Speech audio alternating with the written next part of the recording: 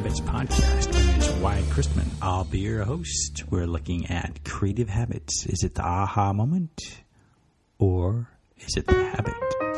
This week on the Creative Habits podcast, we've got Bobby Klein. Bobby comes to us. She's a chief unconventionalist at a creative agency. Enjoy the show. So I am Bobby Klein. I'm the Chief Unconventionalist of Splendore, a creative agency where we are focusing on commercial photography, writing projects, and design.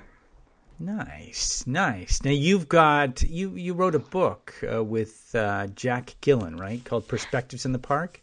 Yes, I did. Nice. So can you tell me a little bit about the book? Yes. So the book is based in Millennium Park in Chicago.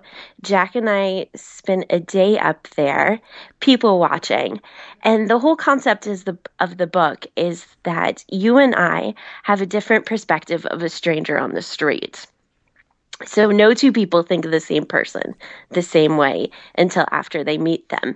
So what we did was we people watched for the day, picked out 5 either individuals or groups of people, just took a quick iPhone snapshot, decided which ones we were going to use, and then we went our separate ways, wrote 5 short stories about each person or persons that we had seen, and then combined it together. And what you realize is that it's a complete 180-degree shift. So can you give us an example of what you mean by the shift that you both had in your perspectives? Yeah, definitely. So one of them was we saw a bridal party getting their wedding photography done in Millennium Park, and it had just started to rain. And I took the perspective of the bride who had just been married and the backstory of how she met her husband, and had ended up being at an event at the Boston Marathon. And then Jack took it from the perspective of the photographer who was taking those photos, as she was in that same picture that we had grasped from the beginning, and how the wedding photographer really wasn't comfortable with herself and taking wedding shots, but then she found her calling to be a photographer. Huh. Yeah, that's interesting. And there's 10 of these, right? That you Right, 10 total. Nice. Yeah. So then the reader also gets 10 different perspectives on what visually they expect each person to look like when there's really 5 different scenes. Right. So this kind of segues into your part of your manifesto about, being unconventional or looking at things from a different perspective than you might otherwise, right? Right, correct. So it's sort of who I am in essence ever since the beginning. When I taught part-time at Butler University Spanish, everything was sort of being creative and outside the box. And if everybody's going down one path, then why do you still have to go down that one path to get that same endpoint? And what you realize is there are hundreds and thousands of different ways to get there. And sometimes the ones that you think are the normal way, you end up seeing more roadblocks than if you try to do something off the path to get where you want to go. So how is that played into your creativity when what are you working on recently that you kind of take that unconventional approach?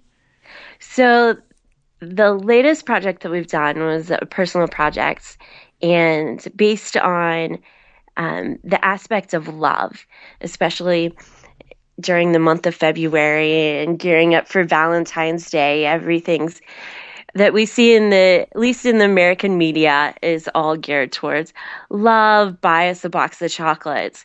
But it's hard to get past that hallmark aspect when you ask people what it means to them. And so what we did was we went around, asked strangers, friends, family, if they would just answer a simple question to us. But of what does pure love mean to them. And we called the project Pure Amore, and we captured snapshots of people in the moment and their lifestyle. And the images were fantastic, things that people are like, well, we didn't even get this from when we get family portraits and things like that. But what you realize is that the definition of love is unique to each individual. And no matter if you're 6 years old or if you're 85 years old, it's something that lasts through the test of time. But no matter how you define it, it's still love. Right, right. So you had fun with this project then? Yes, definitely. It was fun. I'm seeing different things. One of my friends who participated, who has a young daughter, and some of it was just, it's sort of heart-wrenching to see. And she said, pure unconditional love is seeing her husband, Ryan, look at their daughter and seeing everything come together and how they've grown as a family and so forth. Yeah, and then it would be interesting to go back to different people over a period of time and see their reflection again upon unconditional love.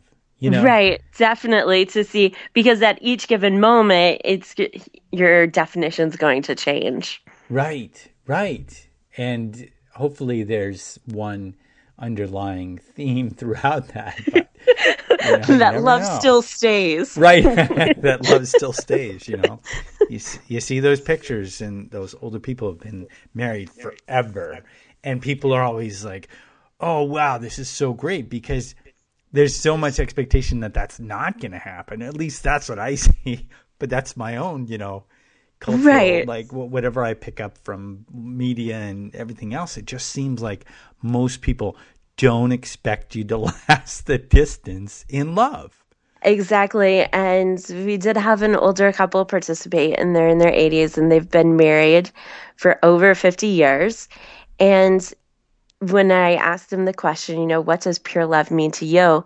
And it was the simplest answer. And they just said, absolute. And that covers everything right there. Absolute. What did they mean? Absolute. I think that's just what they left it as, but it's lasts the test of time. You grow, you go through everything together, and it's sort of unshattering when you go through all of the hurdles together. Right. Well, that's quite a thing to tackle, the project of love. But you have a team that you've brought together with what you do, and you all kind of take that unconventional perspective in what you do, right? It seems. Correct. So whether it's between photography or design projects, or even in the writing that we do, it's going to bring out the life that you normally don't see. A perfect example with it in photography is, if you're seeing the Eiffel Tower, one of my favorite images that I happened to take while I was in Paris over the summer was taking the Eiffel Tower from the bottom half down, where it just has the arch. And over all the times that I've been to Paris, because I have friends who live over there, it's one of the first times that I actually noticed all of the life that happens underneath the arch. Thousands upon thousands of people visit it every day. People are there for work, travel, etc. And that's where the life really is underneath it. But everybody focuses on the entire aspect of the arch and its stature and everything. And the Eiffel Tower. And it's all underneath there. So how did you capture that life underneath? Because there's so much of it. Right. So it's on the Splendore.co website, where it has our photography portfolio up there. But it's it actually, there's an angle in a spot in Paris called Trocadero where it's up on a hill so you can see down and you actually see everything that's happening underneath the arch. Nice. So now, how do you, as far as habits go, because, being unconventional is one thing you might start out doing, but how do you stay unconventional? Like, what kind of habit kind of jars you enough to kind of pull you away from maybe some of the elements you've, I don't want to say locked yourself into, but you've kind of, over time, things, go into a certain groove. So what habit do you keep in place to keep it unconventional? Right. So habits form, like always, and especially in the city of Indianapolis, it's a smaller metropolitan city in comparison to Chicago or New York here. But one thing that I always do is reach out to people. I am talking to strangers all the time. I've worked numerous events for sports and different aspects in events in the community for branding. And I'm always had to talk to people. And most of the time they're a stranger. I always look back to the times when my parents had told me, you never want to talk to strangers. And I look at what I'm doing now, and almost every single day I have a conversation with somebody who I've never met before. And you feel no fear in that, because that's what your mother and everybody else would want you to feel, the sense that if you talk to them, bad things will happen. So, you never felt that fear. You still are very open. Right. Very outgoing, bubbly. The other day we were having family brunch out at a cafe, and this lady recognized a logo on my shirt that I was wearing, and she just had a question about it. And we ended up having a 5-minute discussion until their table was ready. And my mom looks at me after this lady had left. She goes, "Do you know her from the gym, or have you seen her out and about?" And I was like, "I've never seen this lady in my entire life." And it's just being open to that, where other people would think it is odd or strange or always put up that roadblock of, well, what's going to happen to me if I talk to them? But I look at it as an opportunity to share life and love. And maybe there's some way that I can help them. I've gotten to know tremendous people throughout this world just by being open and asking questions and starting the conversation with different people. Nice. I get that feeling a lot more so when I'm traveling. And I think that when you're traveling, there's an outward expansiveness, because you are out there and you're looking at everything differently. And I think it's interesting. You take that similar, you bottle that what I would call the travel expansion, and it's always with you wherever you go. So you find those connections, throughout everybody that you meet, it sounds like then.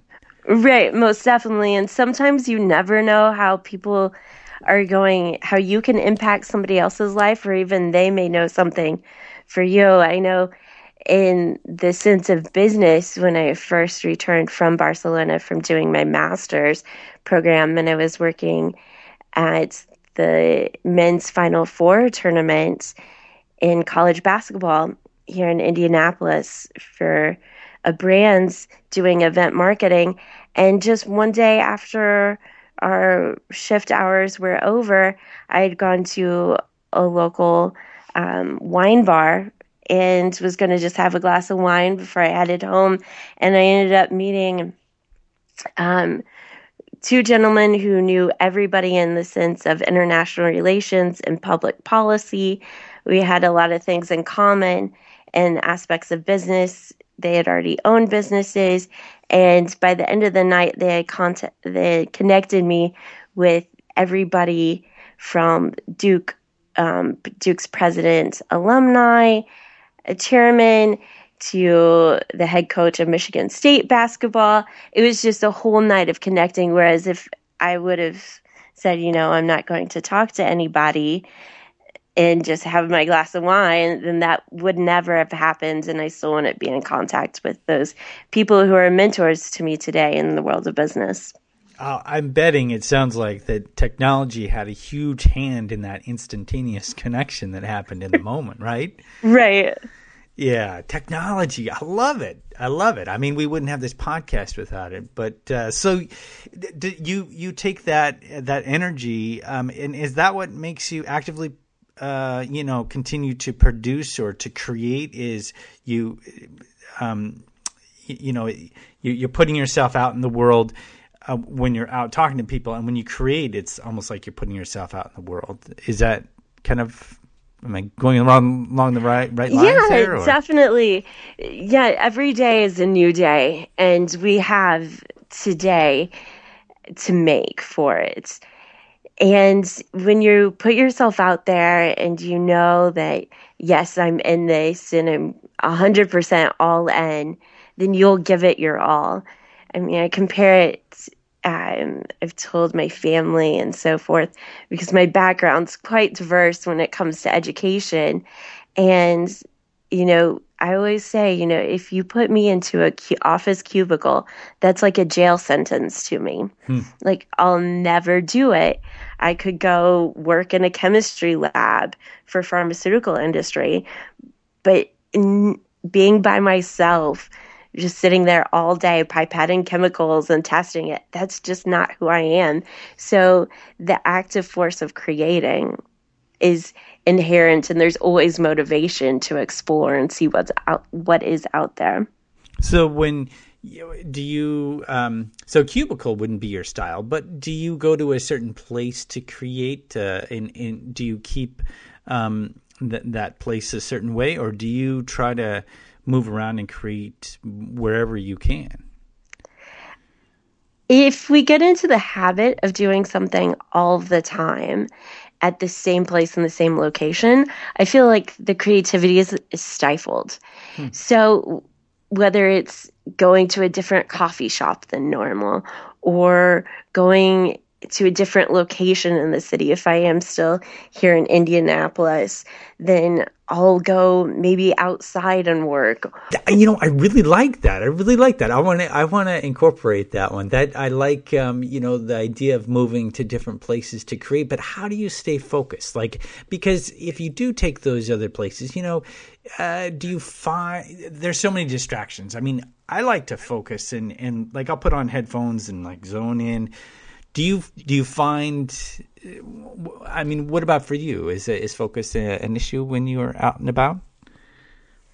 Not really. If anything, it's when I absolutely have to get stuff done, and then the people who I know, who I've met at the coffee shop over time, end up having conversations with me. And it's like, okay, well, I really need to work on this project today. But then I step back and I realize, I was like, isn't this what it's all about, though, is interacting with people? I haven't really had a problem with focusing because I did teach on a college campus. So you have always been bombarded with students asking questions, and there's never really a quiet moment in that sense.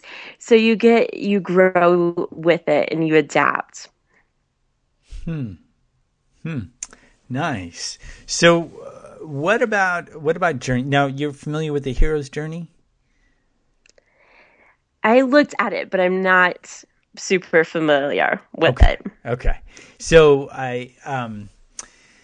the hero's journey, basically it's the core of what a lot of stories wrap themselves around. And it I came from Joseph Campbell, and he looks at the journey in terms of mythology and how most characters go through a period where they're forced into a situation where they have to go beyond their usual boundaries, and they go out into a different world or place, and they have this experience that they're able to bring back magic or something, some elements that allow them to conquer some of the fears or the obstructions that they had originally within their regular location. So it's kind of abstract, but it's a lot of what movies and stories, it's the core of what they're based around, is a character having to go out, they're pulled out,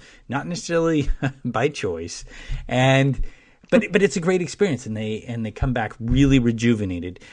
And I find that through creativity, there's a micro and a macro to this. There's those creative journeys that you might have where you go to another place and come back with something, and then there's the larger journeys where you might go to another country and come back and have that. So I'm wondering if there were some journeys on a micro or macro level that you felt gave you, maybe it gave you some scars, but or maybe it just gave you different perspectives that you were able to come back with and really just put your life on fire.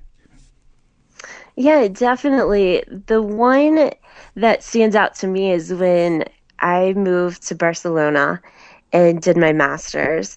I didn't really know anybody. I had traveled there one time before on a study abroad trip and fell in love with it, decided that I was going to get a master's in international relations and international economics, and I thought, what better place?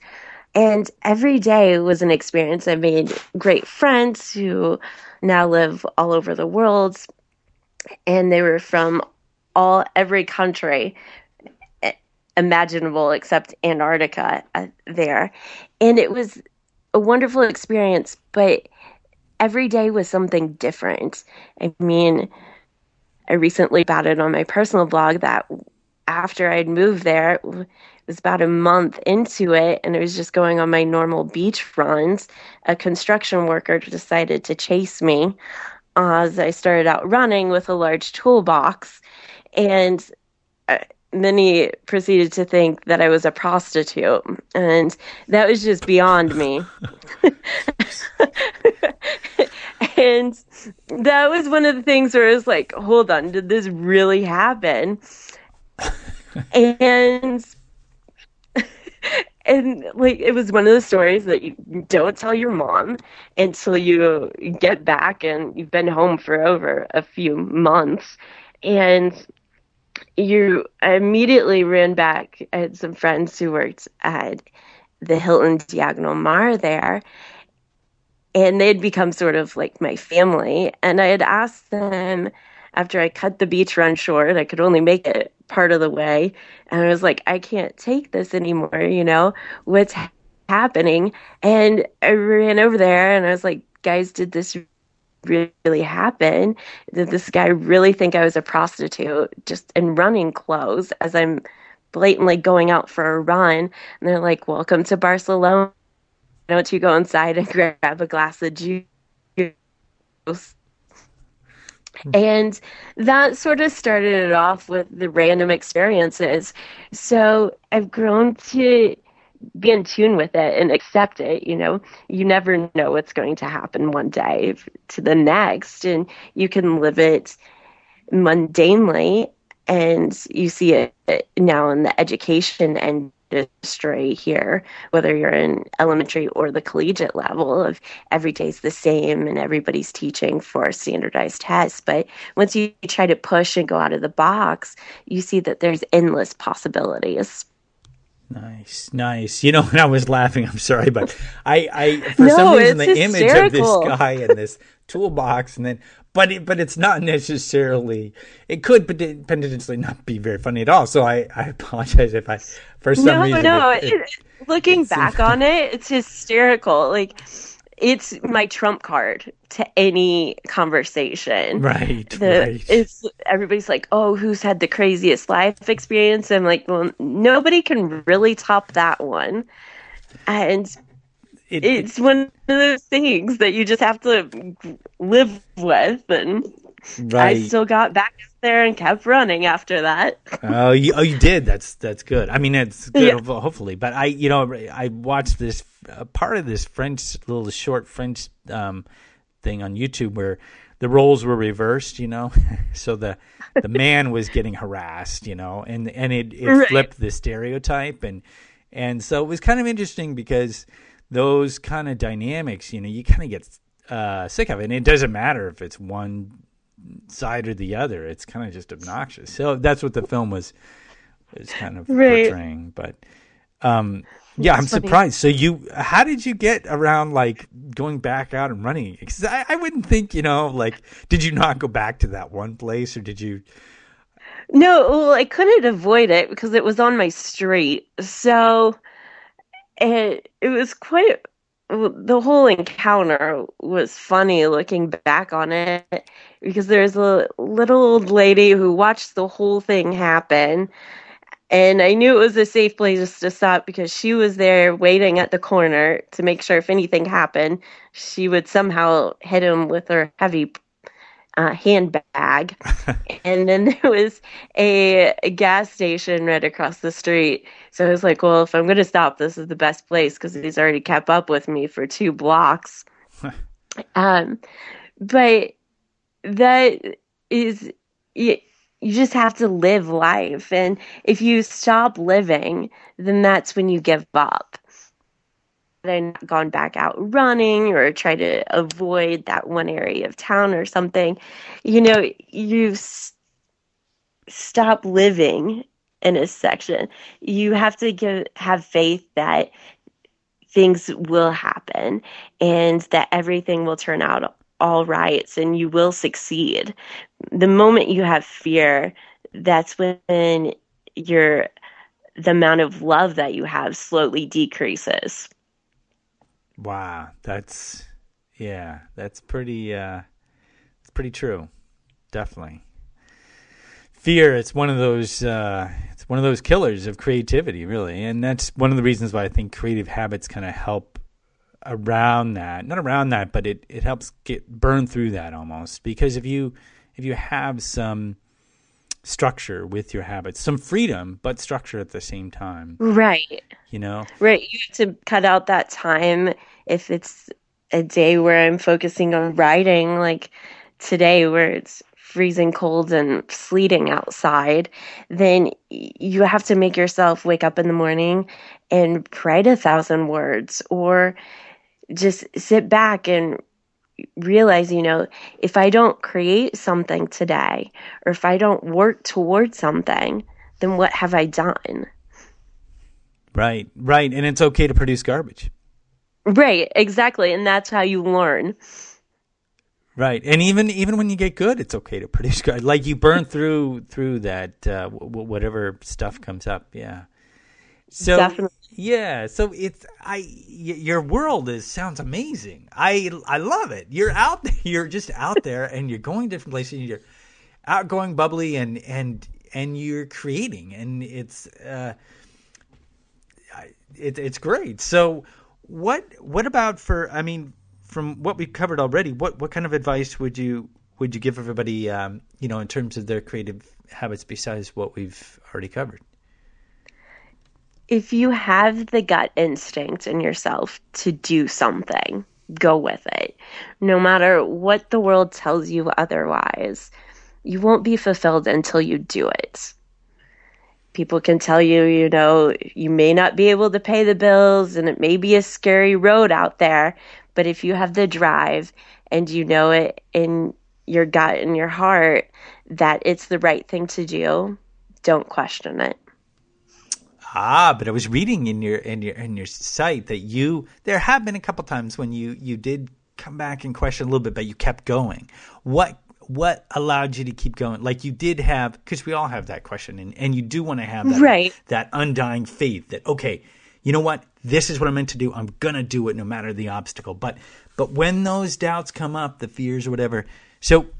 Those couple moments you mentioned, how did when those moments came up? What brought you through?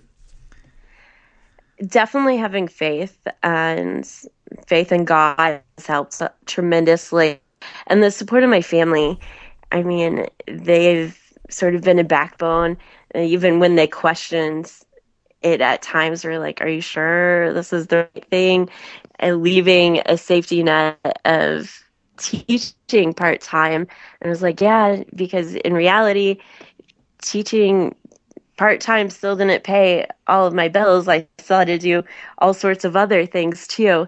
And when you get to that point and realize that it will be okay, and people before you who have done the same thing and the journeys they've been on have survived, it makes it that much more accessible to you.